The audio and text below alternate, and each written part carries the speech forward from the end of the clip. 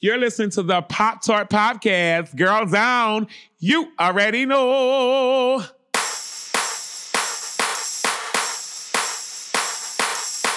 We have seen the rising again. We have seen the rising again. We have seen the rising again of the female MC. Amen. Amen. I think sometimes we think the loudest folks or the most hysterical folks are the folks who are winning. Amen. Amen. If you live long enough, you will experience catastrophe, and it won't just be personal catastrophe. There will be scales of catastrophe. Amen. Amen. Hello. Hello. And welcome to Pop Tarts. Me, me, me, me. I'm Emily Rems. I'm Callie Watts. We're both editors of Bust magazine in New York City. We love talking to each other about pop culture. We love talking to you about pop culture. And today we have such a special guest. Today's guest has been doing some of the most engaging writing on intersectional feminism to come out in the last 5 years. And we are big fans of hers at Bust. Dr. Brittney Cooper is an author, professor, activist, and cultural critic currently teaching at Rutgers University. She is co-founder of the Crunk Feminist Collective, a scholar activist group for feminists of color that began as a super popular blog and now has evolved into the thriving Substack newsletter, The Remix. In 2017, she co-authored and edited the Crunk Feminist Collection anthology and also released Beyond Respectability, the intellectual thought of race women. That book was then followed up with her acclaimed 2018 book, Eloquent Rage, a Black feminist discovers her superpower. Now she's back with a feminist guide to life written along with her co-authors, Susanna M. Morris and Chanel Craft Tanner, called Feminist AF, a guide to crushing girlhood. This resource book for young feminists, coming out on October 5th from Norton Young Readers, uses intersectional feminist frameworks to help young people grapple with the most pressing challenges they face. I cannot wait to talk all about it. Welcome, Brittney Cooper. Yay, you're here. Yay, I'm here. Thank you for having me. Thank you. Amazing. I would love to start at the beginning. I know that you are originally from Ruston, Louisiana. You got your BA in English and Political Science from Howard before moving on to get your advanced degrees in American Studies and Women's Studies at Emory. Can you talk a little bit about how and when you became the professional feminist that we all know and love today? How did feminism take over your life? That's a great question. I would say that I actually started identifying as a feminist as a 23-year-old graduate student. It took me a while to really embrace it because on the one hand, I grew up in a family where women ran everything. I was raised by a single mom and her sisters and my grandmother. So I didn't always understand this world of male dominance until I really began to take courses that used feminism as a central analytic as a grad student. At which point I realized the ways that patriarchy had deeply shaped my life. My father died when I was young, but he was abusive and he struggled with addiction. And so I realized that so much of my own understanding about how family worked came from having to navigate the sort of sporadic violence of a parental figure. And so feminism then began to make sense to me. It began to give me language. It began to give me language for experiences that I'd had.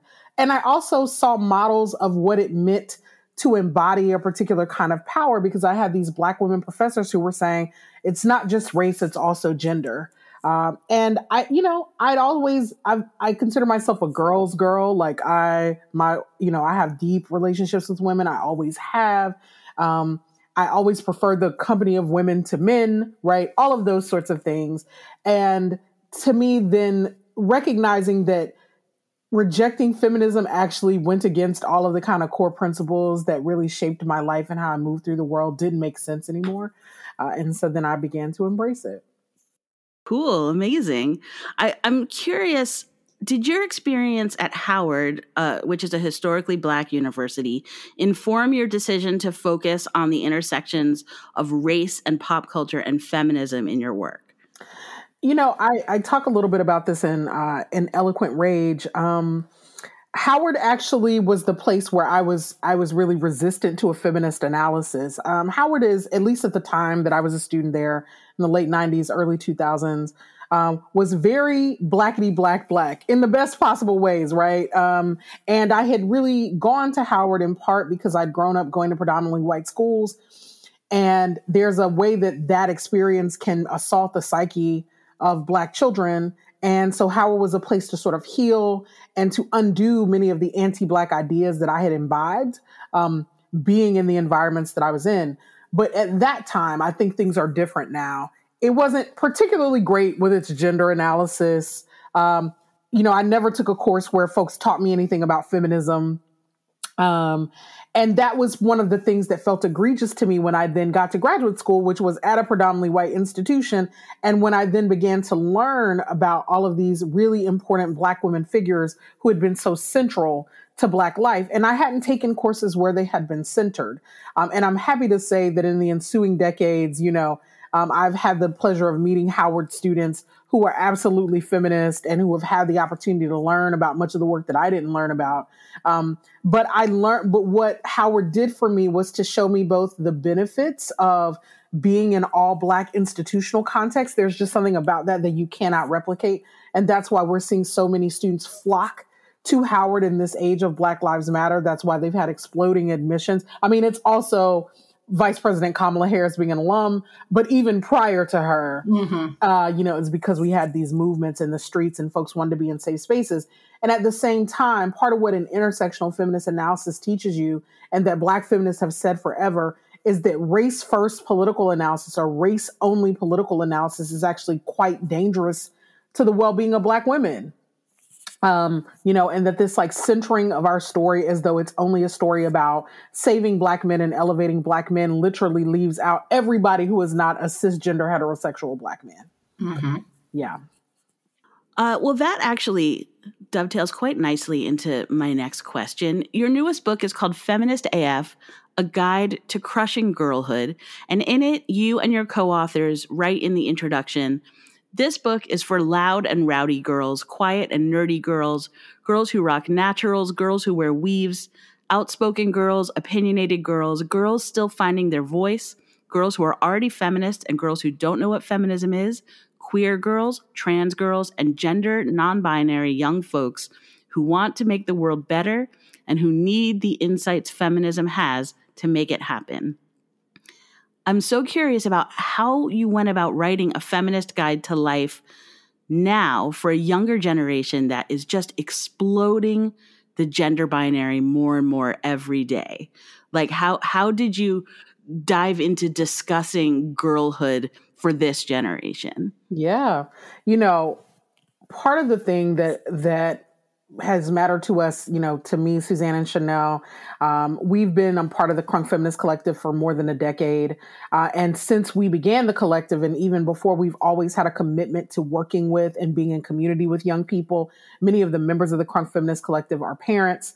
In much of our early program, when we were working with girls in our local communities, I used to be a 7th grade teacher, all of these sorts of things. And so we felt like, one, young people are actually quite sophisticated, you know what I mean? And quite frankly, they're challenging all of us. And in so many ways, they are ahead of the game and asking us to get on board. And part of what we felt like is that the way to be good feminist allies is to say, here are some things that we think we know about what it means to try to live out these politics. And we want to be welcoming. We don't want to be gatekeepers. We want to be able to have an intergenerational conversation, because sometimes we don't get this thing quite right, which is to say that sometimes we think that part of what it means to make space for young people to lead is then to tell them nothing, or to act as though there's nothing that we could share with them, right? And that can create other kinds of problems, And so we've all got to figure out how to coexist on the planet together. And part of it is about recognizing that we all have shared wisdom. And so we basically sort of positioned ourselves in this book as cool aunties who you can have all the conversations that you want to have. We recognize that we'll get challenged on some things from young people here. We're sure that some of our references are probably very auntie and that they probably are outdated, right? But we're okay with that because what we also believe is that young people appreciate sincerity and appreciate a desire to have a conversation with them that is not about talking down to them or preaching to them or lecturing to them, but saying we are in the struggle together, and we recognize it as a collective struggle, not just the thing that adults know everything and have to save the world. Because quite frankly, young people keep showing us over and over again how the world we've handed them is quite screwed up, and we're not even sure how long we're going to make it on the planet. And so this is both a way to take responsibility and also a way to just say, we think y'all are cool and we want to be in conversation, but we also think that the work we've committed our lives to is cool and useful. You say for a little bit later in that introduction, you say, we can build a world where gender is a resource, not a barrier. Do you feel like you're like actually making a case for claiming girlhood or womanhood? I think that what we are saying is that for the folks in the world who identify as girls and women, there are sets of analyses that become really important to understanding that experience, right?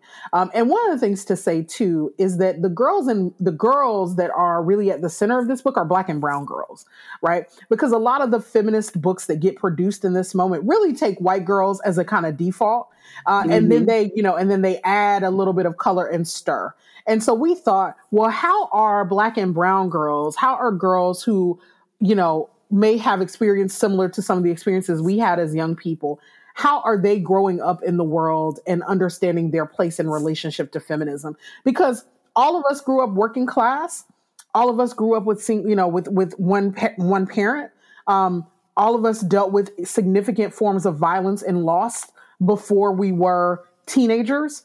Right. And so we wanted to say to those kind of girls that never get talked to in feminism, they get talked about, they get talked at, right, that there is a place for you and a way that this politics is already shaping your life. And so you being conversant in what that looks like becomes really important. I'm so glad that you brought that up. I was just about to mention that I'm the book reviews editor at Bust. And so we, at least 4 times a year, we get books in for review that are guides to life for young feminists. And 99.9% of the time, the default is a white girl's perspective. Mm-hmm. And so that's definitely the thing that just jumped out so beautifully and strongly about your guide, that it is for everyone, but it completely defaults to women of color. And I just think it's so important. A lot of the advice that you dispense also addresses a much broader spectrum of concerns that I've seen in those other teen guides that I just talked about. You tackle questions including, what do you do when you feel like your natural hair is ugly or when classmates keep touching it? How do you handle self-confidence if your family or your culture favors fair-skinned women over those with darker skin tones? And how do you balance your identities if you're an immigrant or a child of immigrants? Talk to me about promoting a YA book that centers students of color so strongly and beautifully at a time when parents are just freaking the fuck out at school board meetings across the country because they are afraid of critical race theory infiltrating public schools and brainwashing their children to think in ways that don't just default to the white perspective automatically. I mean, look, we're gonna see how it goes. It could be a shit show. It could go drastically wrong, but we'll, as young people say, we're going to stand 10 toes down in the idea that the world is better when we learn the perspectives of all kinds of folks. And isn't it important for white girls to come to learn that there's all kinds of ways to be girls, right? Isn't it important for cis kids to come to learn, like, trans girls are helping us to make and shape what girlhood means. And there was a limit to what we could do in terms of representing trans experience because we're all cis girls and women. But what we thought was, at least what we want to say is, we're clear that your perspective matters, is central, is critical to the work that we're doing. And we don't want to keep reproducing divisions. And so we hope that this book finds girls like us. I wish that a book like this existed. And so some of it is us like writing to the girls we once were. And even though, we think sometimes it feels like the kids today are from another planet. But then the other part of us knows that it's just one planet and the experiences are both really different, but there are some things that we all just have to deal with. And that's thinking about our bodies and what does it mean to be comfortable in them, thinking about them in relationship to politics, navigating our parents and all of the pressure they put on us to actually, to be great or be somebody. And the nature of those pressures can be really different. And so we wanted to think about experiences that are quote unquote universal, like parental pressure or body politics, but that show up in a particular gloss if you're a girl in a Black or brown body. And because two of us are also fat Black women, we were like, we want to represent for the big girls too, right? So we wanted to tackle fat phobia. We just tried to think about what are all of the things what are the categories that are most salient for folks right now? And how are girls thinking about those things? And if we could intervene early and say, here's what we wish we knew, or sis, you don't have to think about it like that. You could think about it this way, that maybe that would be helpful. As a large person myself, I always really, really appreciate the ways that you advocate and discuss elements of fat liberation in your intersectional discussions of feminism. I always deeply appreciate it. It almost kind of makes me wonder, like, will you ever go farther in terms of like dedicating more work to fat liberation? I know that you have a lot on your plate. I know you're discussing time and Blackness and like your entire like slate is full, but I just selfishly as a fat girl, like I want the Brittney Cooper fat book. I don't know yet. It's not on the horizon because I think that there's so many folks that are doing such great work around it. And I think I'm also still on a journey to make sure, to think out loud about what it means to be a fat girl in the world. But what I will say is that it's always going to be present in any analysis I bring, that I'm never going to shy away from it because quite frankly, it's like, we all do feminist work and we all have to deal with dude bros who love to insult us by sending us comments about our bodies in particular ways. Right. And so fatness becomes a cudgel for me as a person who is moving through public space. Yeah. Right. Yeah. I mean, how dare you have a large body and express an opinion on the internet? I mean, how dare you be both loud and fat, right? Because if you're fat, you're supposed to be quiet and you're supposed to ask for permission to take up space, right? Mm-hmm. And you're supposed to feel guilty and ashamed about your need to occupy more space than maybe other folks do. And I say, fuck all that. I don't agree with any of it. And I sort of move through the world and with the kind of unapologetic feminism, and embrace of self. And I don't embrace any language that says I don't love myself because I'm fat. I'm like, I love this body. I love all these curves and the person rubbing on them at night, love them too. They keep everybody warm. And you know what I mean? And I think that that's like a perspective that we all need to hear more. What happens if fat folks are unapologetic? And quite frankly, I think that what we get is a lot of moral panic. What do you mean? You're embracing not being healthy. I mean, what's not healthy is the punch in the face you're going to give. You keep talking crazy. That's what's not healthy. So, I was also thinking a bit about that old Marshall McLuhan nugget, the medium is the message. I was thinking about it a little bit when thinking about your book, mainly because I work at Bust Magazine, which is still a print magazine that I pour my little heart and soul into. But frequently over the past few years, we have had interns come join us for a semester who don't actually know that Bust is a print magazine because they only know us from what we've published on our blog. And even one more step removed, they've only encountered the blog through links circulated on social media. So as someone myself who is actively making a feminist magazine in a world where young women don't read magazines, I ask you, is writing a book for young feminists the best format for what you were trying to get across? I think the answer is yes, because I think that we're going to figure out at some point, we've sounded the death knell of hardcover books, and we thought that everybody was going to be reading on Nooks and Kindles. You know what I mean? I've looked at the numbers from the books that I have published, and they're about even. People are buying paperbacks. They are buying hardbacks. Now, I do lament that many of the kind of, like, we did grow up in a magazine culture. I was, thinking recently about how my favorite things were to get my copies of Teen and YM and Sassy, and 17. I had all of them, and I would be sitting in my room reading them all. And here's the thing, and none of them were about Black girls, but I was like, this is good, juicy stuff in here. And, and my mom, like, let me get those things because she is fairly progressive. But also, sometimes part of what it means, I think, to be leaders of a moment is to think beyond what is happening in this moment, right? And in this moment, we are sort of saying everything is going to go digital. But in a world where infrastructure is crumbling, there's going to be a moment where we're going to need to hold on to something, where we're going to need to be able to tangibly touch archives, where we're going to need to be able to engage with work. And I also think that this changes over the course of your life. So I think that young people might be reading digitally now, but I think that there may come a moment when even just because of eye fatigue, they're like, let me actually look at it in a hardback form. Cause we all, I got my blue light blockers over here right now. Like, books are always going to have a place. Magazines are always going to have a place. And in our experience of publishing, the fact that YA is such an expansive category and that so many YA books are coming out and young people are super excited to have books that are about their experiences and are about them. I think that all we can do is be optimistic that things will continue. Yeah.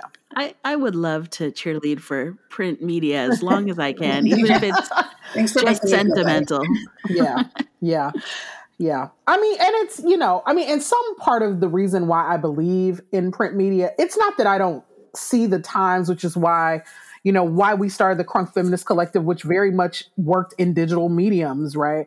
But I'm also, by training, a historian. And so I work in archives. And it has been so important to be able to tell history by being able to go into archives and to really retrieve it. And sometimes to actually be able to touch the things that other people touch, to have a tactile experience of a past.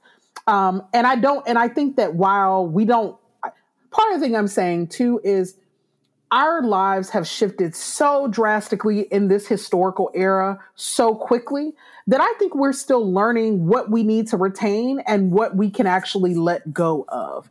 And so I want to hold space for the idea that we are still in a learning process around what the digital can do for us and what it can't do for us.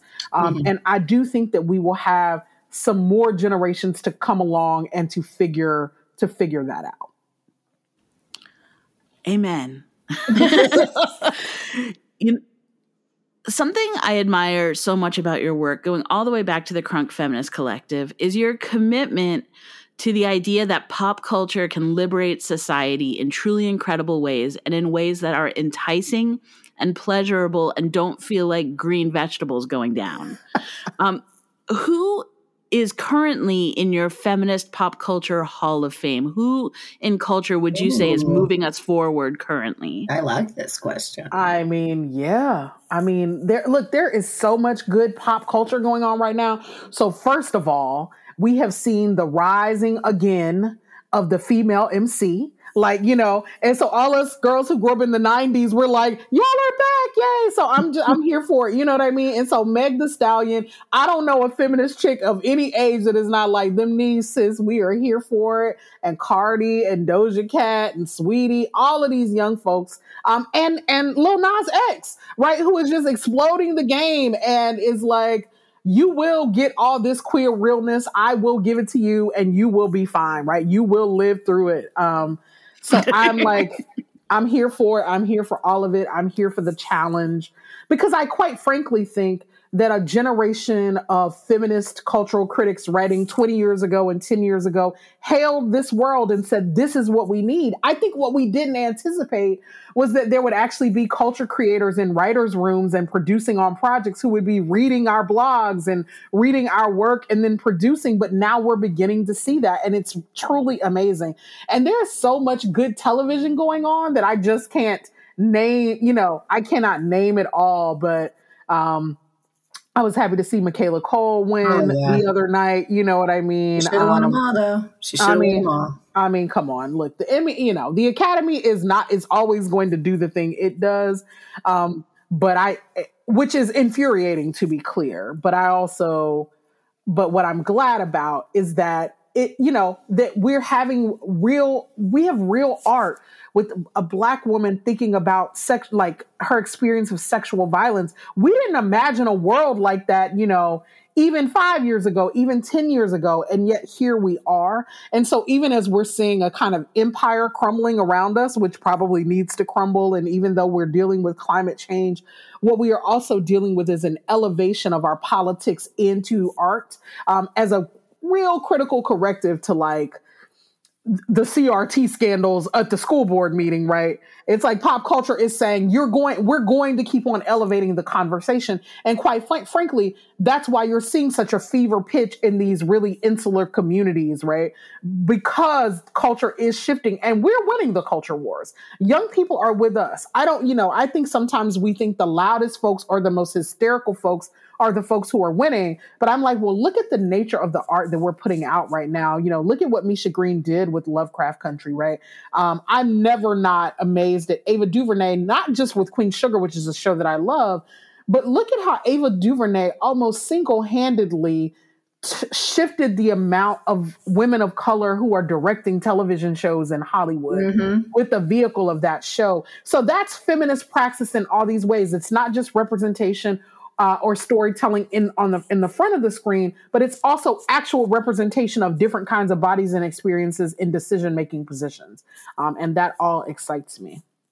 As a woman in academia, I'm so curious, have you taken In the Chair yet on Netflix? Do you have any thoughts on it? Yeah, I watched it the day after it came out. I watched the whole thing. I liked it. I was annoyed by the white boy. I just thought he took up too much space. I resonated with the conflict between Sandra Oh's character and the Black woman professor around what does feminist solidarity look like? What does women of color solidarity look like, in these spaces, and how do we hold those experiences? And the other thing about me is, even though I am trained to be a critic, I tend to like to let things breathe unless they're egregious. And so all my colleagues sort of rushed to being like, it's right, or it's wrong, or this is not, it was a lot of white boys saying, this is not realistic at all. And I was like, oh, y'all are butthurt because you're not at the center of the story anymore. That's interesting.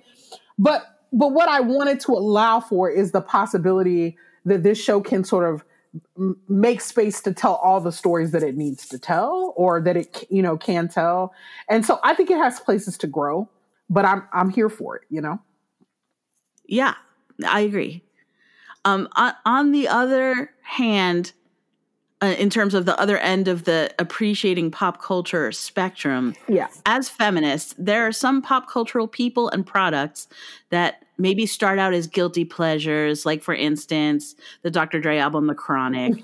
But at a certain point, turning our backs on these figures feels like a moral imperative. I'm not talking about Dr. Dre now. Like, for example, I had to make a clean break from Woody Allen, even though his films were foundational to my young life. I was obsessed with Michael Jackson growing up, and I have very, very hard. There's been a difficult reckoning for me around Michael Jackson. Callie had a similar reckoning with R. Kelly. Have you had similar pop culture breakups, or have you had to defend favorites against other feminists who think you aren't being feminist enough in the things that you like? Nah. I mean, R. Kelly, Kanye West, Chris Brown, T.I., these are all people whose music I appreciate, and they can all go. Bill Cosby, I was a critical sort of, figure saying in the public, like, he has to go. We have to cancel him. We can't watch the Cosby Show anymore. Like, we're not going to participate in the fantasy anymore. What I want is for white feminists to do the same, right? Because I think that so much of American popular culture is driven by Black pop culture figures, right? And so it becomes really easy. And what Black feminists get accused of, which is super hard, is that we have to always be letting go of our icons, right? We always have to be letting go of folks who really become significant to us in particular ways. And we don't always see the same pressure put on white women. So Harvey Weinstein is an example. you know. But I'm also like, but yeah, Woody Allen. What about, Ben Roethlisberger, all your athletes, all your, all of these sort of folks that and some of that is that the hard intersectional part of being a Black feminist is, what does it mean to take clear stances and say, if you abuse women and girls, you can't sit with us and you have to go. And also not reinforcing the narrative that Black men are sexual predators who are just out here terrorizing everybody, when there's such egregious examples right now of this, right? And I think that that's the work that we continue to have to do. And so much of this involves, and so for me, what I need white women to do is like get your own people and basically be saying to white men, like, there's only so much y'all can actually be talking to Black men about any fucking thing, because your whole history of white masculinity is rooted in the rape and ownership and exploitation of white women and the rape of Black women in this country and the rape of indigenous women. Like, rape is endemic to how y'all understand power. And that's why y'all are the main ones who are trying to rob women and people who can get pregnant of the right to like determine their own reproductive future. Yep. Because you feel such, it's like, and so also how do we both critique the spectacular moments like the celebrity folks, and also then recognize the way that rape culture just fundamentally shapes how men, regardless of race, move through the world, and call them out for it, so that Black women don't bear the undue burden of having to both lop off people that are really important for us culturally. I mean, the loss to culture of Bill Cosby is huge. I don't equivocate about it. Bye. Like, he can go. You know what I mean? I'm really good on that. And I'm also like, but I understood in 2014, 2015, when I was writing a lot about him, the way that so many Black men dealt with shame and pain around having to lose him, because of the way in which his presence as a pop culture figure was seen as a redemption of a Black male body that he was in real life acting like the worst stereotypes that get ascribed to Black men, and in pop culture was giving America a different perspective on who Black men could be. And so to have to reckon with that, I think folks really have to think about how hard it must be for those of us at those intersections of identity to have to do that. Yeah. And I feel like a really, like a fundamental part of feminism is looking at the culture around us and being like, this is harmful to women. Like, these people that we are celebrating are perpetuating harm against women. But at the same time, I hear all the time that cancel culture is eating feminism from within. It's pitting feminists against each other. It's debasing everything that we're trying to do in terms of intersectionality. Like, how do we walk this line? Yeah, look, that's a question that I am working through in the book I'll have coming out after we publish Feminist AF. One of the things that I'm trying to think about is that question. And one of the things that was really helpful to me earlier this week, I reread Audre Lorde's essay, Learning from the 60s. And she talked about precisely this. And, she said, look, we had become so in tune with our rage that at some point we began turning it on each other. We began turning it horizontally. And so as a person who's written a lot about rage and our need to embrace it, one of the things I think we then have to figure out is who are the proper targets of our rage, and what is going on when we have mistaken accountability for turning our rage on people that have similar amounts of power to us. So you will never hear me critique a kind of cancel culture that's about punching up at folks who are really using power to do harm. But I do actually have critiques of, and I don't even know that I would call it cancel culture, but I have critiques of a kind of meanness and a kind of lack of grace for people who are similarly positioned to us, who's, because one of the things we got to figure out is, what happens if your politics around something are still in process? That doesn't have to be an invitation to be raggedy, but I just think about the way that we feel like, we seem like we were the last generation of people to be able to be messy and figure it out, because we didn't have to perform all of our politics in the public. So if someone knew me when I was a 20-year-old saying feminism is white girl shit, right? And then and then saw this transformation, or someone knew me when I was a, ranting, raving conservative evangelical, and knows me now, right?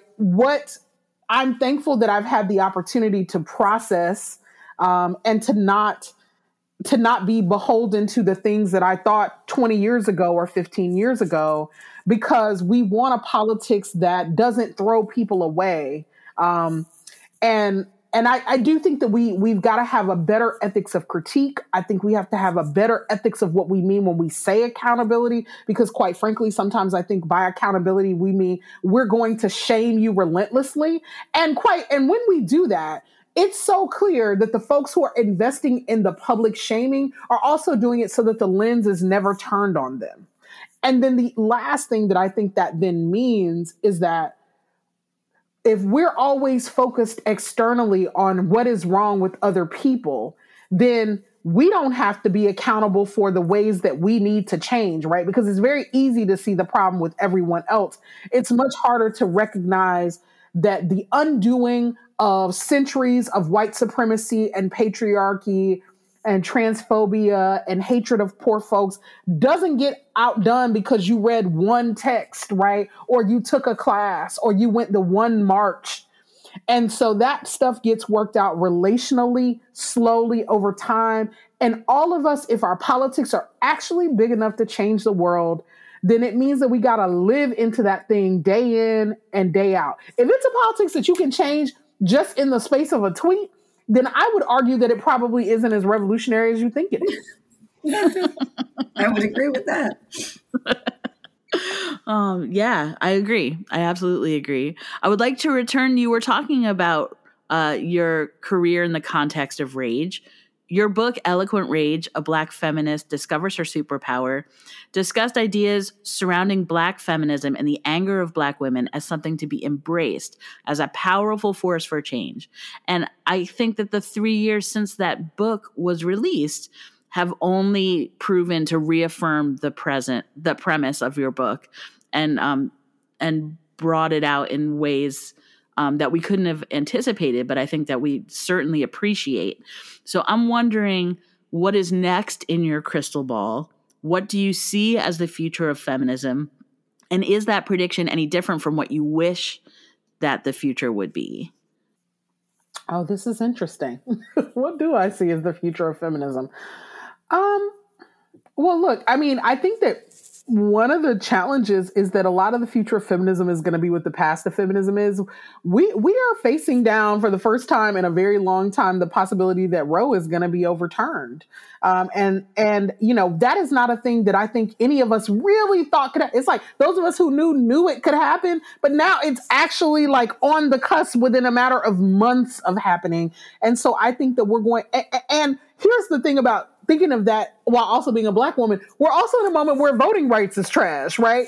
And where we're in a national conversation about resecuring all of the generational gains of the 60s and 70s. And so I actually think that so much of the future will be about us coming to learn what perhaps is going to be a really hard lesson, which is that we spent a lot of time in the last 20 years in feminism thinking about how to make sure that we name checked everybody in the sentences that we wrote and in the protests that we had, but we didn't necessarily do the work of shoring up structures for the worlds we're trying to build.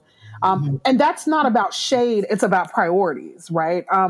Because, I mean, in the academy, we called this the era of post-structuralism. And so we thought that the structural piece had been secured, and that now we could just sort of think about all the limitations of the structure. And what you're going to now see in this moment is people coming back and being like, actually, we're going to have to rebuild the structure. And not only that, I think that really radical folks are going to be saying, oh, we need to abolish everything. And I can get with that, except for that while you're abolishing and creating a new world, what you going to do about people's voting rights and food and safety and, access to reproductive self-determination, right? And there's going to have to be a legal apparatus to sustain that until we get to the new world we're trying to build, or in tandem as we do it. I think the conversations around abolition and decoloniality and a more robust reckoning with Indigenous feminisms are going to be really critical to all of the work that any of us who are doing feminist work are doing. And I also think that here in the West, this is not new, but I hope we get better at it. We're going to have to really listen and have a more global perspective about things. We still really struggle with that. And some of the most exciting feminist movements are just, they aren't happening in the US, right? And so I think we're going to be having to listen a bit more and take our cues about what does it mean to actually upend this old iteration. See, we thought in America, when I started teaching 10 years ago, my students still were saying things like, well, I don't know that I'm a feminist. I mean, I have all my rights. And just in the span of time that I've been a professor, we're like, wait a minute, we might be back in the Terror Dome, and what in the world? And yet what we know is that there are folks around the world who have been living with very much different kinds of traditional patriarchy and not this version of a thing we've been doing in the US. And I think we need to listen to them about how you overcome that, And part of that is just the fact that Americans only speak one language usually, and everybody else in the world speaks a whole bunch. That's right.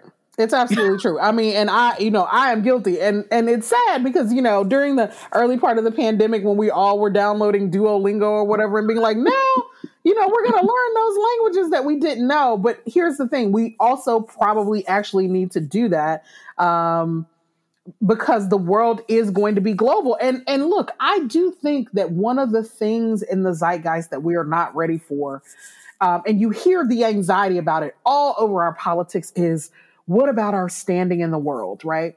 And it's interesting being a Black person watching that, because I'm like, well, we always knew y'all were trash. Like, we've been saying that this is a rolling dumpster fire over here. And we would go places and people be like, you're American. And we're like, we Black, child. It don't go the same way for us, right? This is a conversation I've had in many global contexts. And so I think that it's also about recognizing that what Trump did was speed us to the decline of American empire, and that even our pretense on the liberal progressive end of things to try to right the ship, the rest of the world is sort of on notice that this is a teetering, tottering thing, and that that they've got to, that now is the time. And so I think we're going to see a massive rearrangement of global power. And I don't think we're ready for it, because I think that my generation and the generation ahead of me, maybe 2 generations ahead of me, my mom's generation, grew up in a world where American dominance was just seen as fact and wasn't seen, and now, and isn't it interesting that we're in this position, and it essentially was one man just refusing to do everything. Right? Who knew that it was all so fragile? And one mediocre white man who had the confidence of a mediocre white man could take this whole thing down almost single-handedly. But here we are. The precarity is real. Yeah. Just one game show host away from total annihilation. Who knew? This is my last question, and it's the last question that I ask every guest on Pop-Tarts, and that question is, what you watching? It is a broad pop cultural question. We want to know about books, movies, music, television, music videos, podcast, anything that you are consuming pop culturally. We want to know about it because it's probably very, very cool. Brittany Cooper, what you watching? So I was just texting about Mayor of Easttown, which I watching Hacks on HBO Max. I'm waiting for the next season of the Babysitters Club. It comes out in October, because I am a Babysitters Club, those are my people. They're my friends from childhood.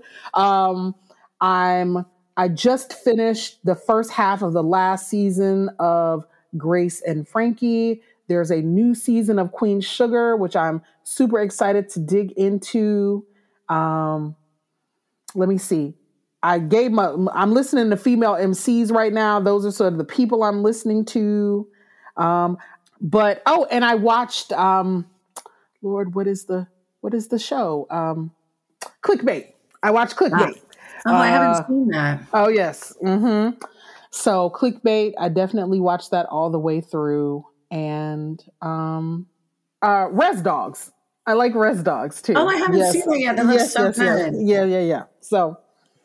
Amazing. Yes. Well, that is the end of my questions. I am so appreciative to you for coming on our show. I firmly and enthusiastically believe that the world is better because you are in it, because you are producing work in it, because you are teaching in it. And it's just really been an honor and a privilege to have you on our show. Thank you so much. Thank you. The pleasure was mine. Thank you. Callie and I are going to take the very briefest of breaks. And when I come back, I'm going to ask Callie. And Callie, you're going to ask me, what you watching?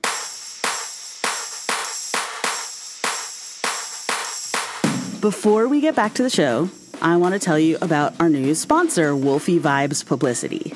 If you're working on a new project and find yourself in need of a kick-ass publicist who communicates well and works tirelessly to get you the coverage you're after, consider going to Wolfie Vibes Publicity. Wolfie Vibes Publicity is a female-owned and operated boutique PR firm that will get you where you need to be, and you'll even have fun in the process. Get in touch via wolfievibespublicity.com for details and quotes, and tell them that Pop-Tart sent you. Essentially, I started it because every female comedian I know was amazing and hardworking and hilarious, and I knew would make great podcasts. And every male comedian I know already had a podcast and was doing their own thing. Hi, I'm Kate Moldenhauer, the founder of More Banana Podcasts, a comedy podcast network entirely produced, hosted, and led by women. We have shows about politics. Hey, everybody. Welcome to Let's Get Civical. When the Supreme Court puts stuff on their calendar, they use the word docket. So their Google Calendar is a docket. So technically, I have a docket. You have a docket. We all have all dockets. have a docket. Sex? Welcome to my vagina. I'm Jessie Karen. This is Rebecca Frank. What were ancient Greek dildos made of, Jessie? They were made of padded leather and, anointed with olive oil. Yep. Scams? I'm Caitlin I'm Sue Smith, and we love scams. She tells them she's a German Russian heiress, and she seems like she has a lot of money, and people buy it. That's basically what's happening. So as soon as she got a loan, she would cash it as much as she could out before anybody caught on. It's amazing. So smart. I mean, so smart. I mean, it's terrible, but like to take that money out immediately. Because women are actually pretty versatile and funny. More Banana is a network of women's voices, unfiltered and uninterrupted. Find us everywhere you get your podcasts and learn about our growing roster of shows at morebanana.com. 1, 2, 3, 4. 1, 2, 3, 4. Hey, Pop-Tart listeners. Have you been trying to record your own podcast, but you keep getting bogged down by technical problems? Luscious Logan can take the raw recordings of your show, edit and produce them to give them that rich, full-body sound that you hear right now. If you have a deep need to express yourself and sound good in the process, reach Luscious Logan. LusciousLogan13@gmail.com. That's LusciousLogan13@gmail.com. If you want to have that luscious sound.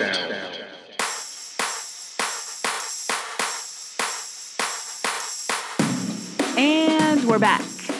Hello. Callie, we just talked to Professor Brittany Cooper. She is so fascinating. I felt like I could talk to her forever. I loved it. I love her. Love it. And now, Callie, I would like to know, and I want to know, and I need to know what you're watching. What you watching? Well, sadly, I'm not getting enough horror movies in because I think I've watched like all the good ones. My days are numbered. I did watch Midnight Mass, which everybody's been talking about. This is my quick take. The last episode was amazing. Amazing. But did I have to watch like 6 episodes of a Catholic older version of Dawson's Creek to get there?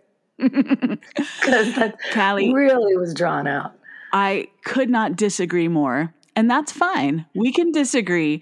But since you're bringing up Midnight Mass, what I want to say to you are just a few things. For those of you who don't know, Midnight Mass is on Netflix. It's a supernatural horror miniseries, and it's created by Mike Flanagan, who also created The Haunting of Hill House and The Haunting of Bly Manor for Netflix, which I loved. I also thought those were slow and boring.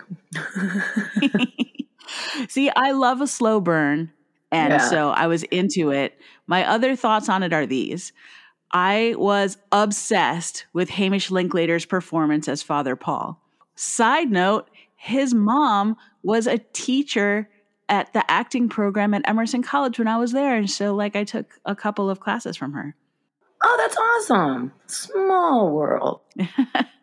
That was a long time ago. So he was like a young, fresh baby actor at the time. And now he's knocking it out of the park as Father Paul. That's what I say. This is also what I thought about it. As someone who has endured way too much forced religious education as a child, I loved the subtext of the series, which is that the Bible can be used to justify absolutely anything. There is nothing, no matter how horrific, that you can't point to scripture and say, look, the Lord says that we should do this incredibly gory, disgusting thing. I also very much enjoyed how the show subverted the trope of the church always being the entity to rush in when people are in supernatural peril. Like, the church doesn't always get to be the good guys in every horror movie. I'm sorry. So that's why I liked it. Do go on, Kelly. The end was phenomenal. Yes, amazing. Then I've been catching up on American Horror Story, the new season on Hulu. I think it's on Hulu. They really are just jumping the shark here. This one is all about aliens, alien conspiracies. People have alien babies impregnated into their bodies. Marilyn Monroe is touched upon. Conspiracies. That's how I feel about it. I mean, I'm still gonna watch it. That's too bad because they always have such good actors. Yeah, the acting, of course, is phenomenal. But it was like the first part of the season was about, it was so long ago, I already forgot. But it's was two different storylines in one season. And the second part of the storyline is really just that shit the bed, I think. But I'll keep, I love my American Horror Story, so I'll sit through it. We'll see. Though I haven't made it through every season because some just I can't. And then I watched this horror movie, Someone's Inside Your House. It's not spectacular, but I needed a new horror. It's on Netflix. And it's a killer stalking a bunch of high schoolers because he wants to expose their secrets. And he kills them while wearing a mask of their own faces. And I love a good teen horror. Very rude. What's also rude about it is that in one scene, they're all at a party or a show or something, and somebody sees the killer wearing this guy's face, and then everybody just runs and leaves the guy there, and it's dude, he's wearing the other guy's face. He's not coming to kill you. He's coming to kill the guy who has the face, And they just left that dude there. Nobody was let's help that guy because clearly the killer wants to kill him. That was pretty rude. And then I watched this other horror movie. Also not spectacular, but like I said, I'm running out on, it's called Funhouse, not to be confused with the original Funhouse, Carnival of Terrors or Horrors or whatever it was from back in 81. And this one is 8 internet celebrities get invited to this Funhouse to compete, it's sort of like Big Brother. It's live streamed. Yeah, it everything sounds like live that streamed. show.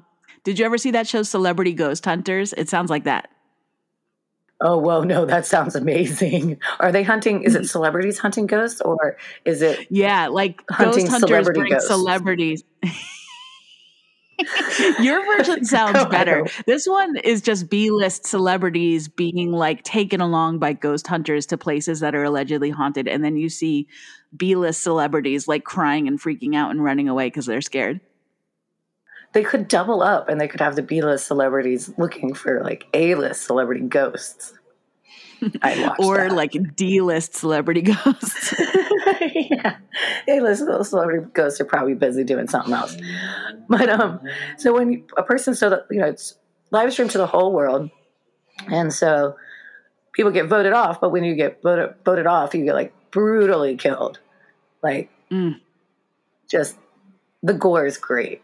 The gore is really great. But it's also like, it's weird because it's like some of the celebrity, like there's a girl there that gets nude to try to get more points. And then she's like crying with her shirt off because she feels like she has to show her tits just so she can not get brutally killed. Also, if they get a tie, then they have to battle it out. And there's like super fucked up games like Human Pinata and stuff. And they trick them into killing each other. It's good gore. It's not the best like writing, I would say. But, yeah, that sounds too intense for some viewers. It was pretty intense. There was a lot of gore. It was much less much more gory than someone's inside the house. And then in the other list of things that aren't great that I ended up watching was Project X, which is an old movie about a high school party that's just like a regular teen. It's just like they try to throw like the party that will make them legends. You know what I mean? They're like some dorky kids, and then everybody finds out, and like the whole town and the party just gets like super out of control. And it was just fine and whatever. And so the very end, where this random ass bitch shows up with a blowtorch. Oh no. And just sets the whole ass town on fire. And that had me laughing my ass off. And then finally, the last thing I'm watching, which was actually good and not just mediocre, was this documentary on Netflix called This Changes Everything. And it is about women in film and TV and all the bullshit that they have to endure and how like little representation there is. And it is like a who's who of women in Hollywood. Gina Davis, I think it was her production company that made it. And Reese Witherspoon, Shonda Rhimes, Tracee Ellis Ross, Meryl Streep. I mean, you name a woman in Hollywood and she was probably in this documentary. And sounds good. It is so busty. It busted my socks off. The title comes from when Thelma and Louise came out. Everybody was like, oh, this changes everything. And now there's going to be more female-focused movies. And this is going to be the thing that makes it. So women can be like the main characters and all that. And then all the women were like, it changed nothing. Womp womp. Absolutely nothing. And then there was like I forget who was talking about it, but somebody was talking about how bullshit it is that they don't even have women in cartoons or female characters in cartoons. There's always just one token girl. And so like even kids don't see representation of themselves. Yeah, like one Smurfette. Right. And then they're always even sexualized sometimes, which is crazy. Or they're, like they just don't get treated like the male cartoons, just like the same as if it was a TV show. And there was one part where somebody was, I forget what director, she was talking about that their camera placement when a woman is directing is a different placement because her gaze is different. And I was like, yeah, because who's sometimes problematic, shaved her head? Rose McGowan. Rose McGowan was talking about how she would think she's like doing acting in a scene, but really they're just panning over her ass the whole time. So she doesn't even watch a lot of her older movies because she's like, I was, talking in that scene, but yet it's just my tits that you're showing, which would be frustrating. And then it was just perfection. I loved it. And Reese Witherspoon was talking about how she went to all these different studios and she was like looking for a movie that represented women and she wasn't just going to be playing some like background character. And the studios had nothing for her. And one studio was like, this one film, we could change the male lead into a woman. And she's like, what the hell?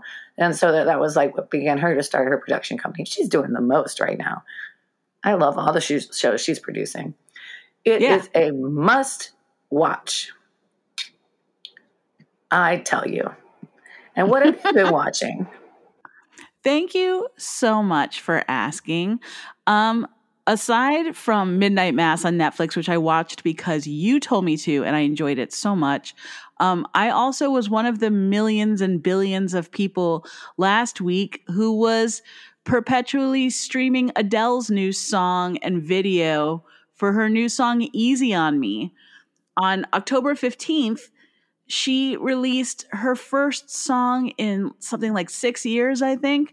And she just broke the entire internet. Like, that song, Easy on Me, became Spotify's most streamed song in a single day ever. And then Amazon Music popped up on Saturday to say that the single had received the most first day Alexa song requests in Amazon Music history. The song is from her new album. It's called 30, and it's supposed to come out on November 19th, and it's just going to be the biggest album of the year. And the only other thing I want to say about that... I don't want you to hate me for this, but I thought it was a meh. I didn't think it was as good as her last. I thought it was very meh. It will only get one stream from me. That seems to be the theme of this episode. We're going to agree to disagree, and that's okay. You're a tough customer. You're hard to please. I mean, I love Adele. Yeah. I mean, I think maybe it's because I loved her last album so much. So I had very high expectations. The only other thing that I wanted to say about that is that, Callie, do you remember when Bust Magazine interviewed Adele in 2008? Yes. 2008. We were one of the first magazines to interview Adele ever, literally ever in the history of her life. Bust was there fucking first, people. So if you don't believe me, look it up. Bust interviewed Adele in 2008. That's what I want to say about that. And the only other thing that I watched that I would like to speak about anyway was Dave Chappelle's Netflix special, The Closer. I haven't watched it because I think it would piss me off. It pissed me off. I was deeply disappointed. I really appreciated Roxane Gay's essay about it called Dave Chappelle's Brittle Ego that came out in the New York Times shortly after that special dropped. She made a lot of very cogent and incisive comments about the fact that he was exploiting the death of his trans friend for comedy, which was gross. And also that he was, basically telling the mean LGBTQ community to leave his people alone when what he's talking about isn't, to quote Roxane Gay, Dave Chappelle's people aren't men or women or black people. His people are wealthy celebrities, and he resents even the possibility of them facing consequences for their actions. I couldn't agree more when I read that from Roxane Gay. I feel like I made so many excuses for Dave Chappelle for so long because I loved the Chappelle Show. Right. But I'm fucking done. And when I was talking about it with my friend who is in the comedy world, who shall remain nameless, she told me that all the bits that I loved the most on Chappelle Show were actually written by Neil Brennan anyway. So I should just move on. MoveOn.org. Good to know. Yeah, I read a lot about it, but I didn't watch it because I didn't want to really give it clicks. But so I don't know, I was walking by Camilla when he was watching it and I caught like a little whiff and I was like, oh no. He was talking about TERFs and I was like, I can't be even walking through this room. I'm getting angry. And my eyes cannot physically roll far enough. Right. And then it seems like he really just is harping on the fact that he refuses to understand the trans experience and he just wants to keep talking about how he doesn't want to learn anything. Such a titty baby. I can't. Yeah. It's like he was just like, and then I'll have a lot of people that are like, you shouldn't censor comedians and blah, blah, blah. And that's fine and all. But if your shit ain't funny, your shit ain't funny. Yeah. You can say what you want, but I can also say what I want about what you said. Yeah, exactly. And of course, the last thing that I've been watching is the Majestic Pop-Tarts Patreon page. We really need your help to keep Bust alive, and hopefully you'll be excited by the goodies we've hooked up for Pop-Tarts listeners at patreon.com/PopTartsPodcast. Callie and I, with help from Team Bust, have been typing up show notes exclusively for Patreon donors that include links to what everyone has been watching for all 119 episodes, so you won't be like Callie and run out of horror movies. You will have an endless list of things to watch forever. How have I run out? How is it possible? Know, dude. We've got totally ad-free episodes available. There's exclusive content on there, including an amazing episode with Big Frida and more. Please check it out at patreon.com/PopTartsPodcast. And finally, I would like to thank our luscious producer and sound engineer, Logan Del Fuego. Muy caliente, Logan. And our girl gang at Bust Magazine. You can find me on Twitter at Emily Rems and on Instagram at RemsEmily, but you cannot find Callie on social media, so don't try. Don't even dare. Don't come near me. That was a weird sound, Callie. Don't even dare. You can email us both. I'm at emilyrems@bust.com. Callie W at bust.com. And you can learn more about this show at bust.com/Pop-Tarts. And finally, please rate and review this podcast on Apple Podcasts. It really helps us get the word out, and we super duper appreciate it. Until next time. Mwah!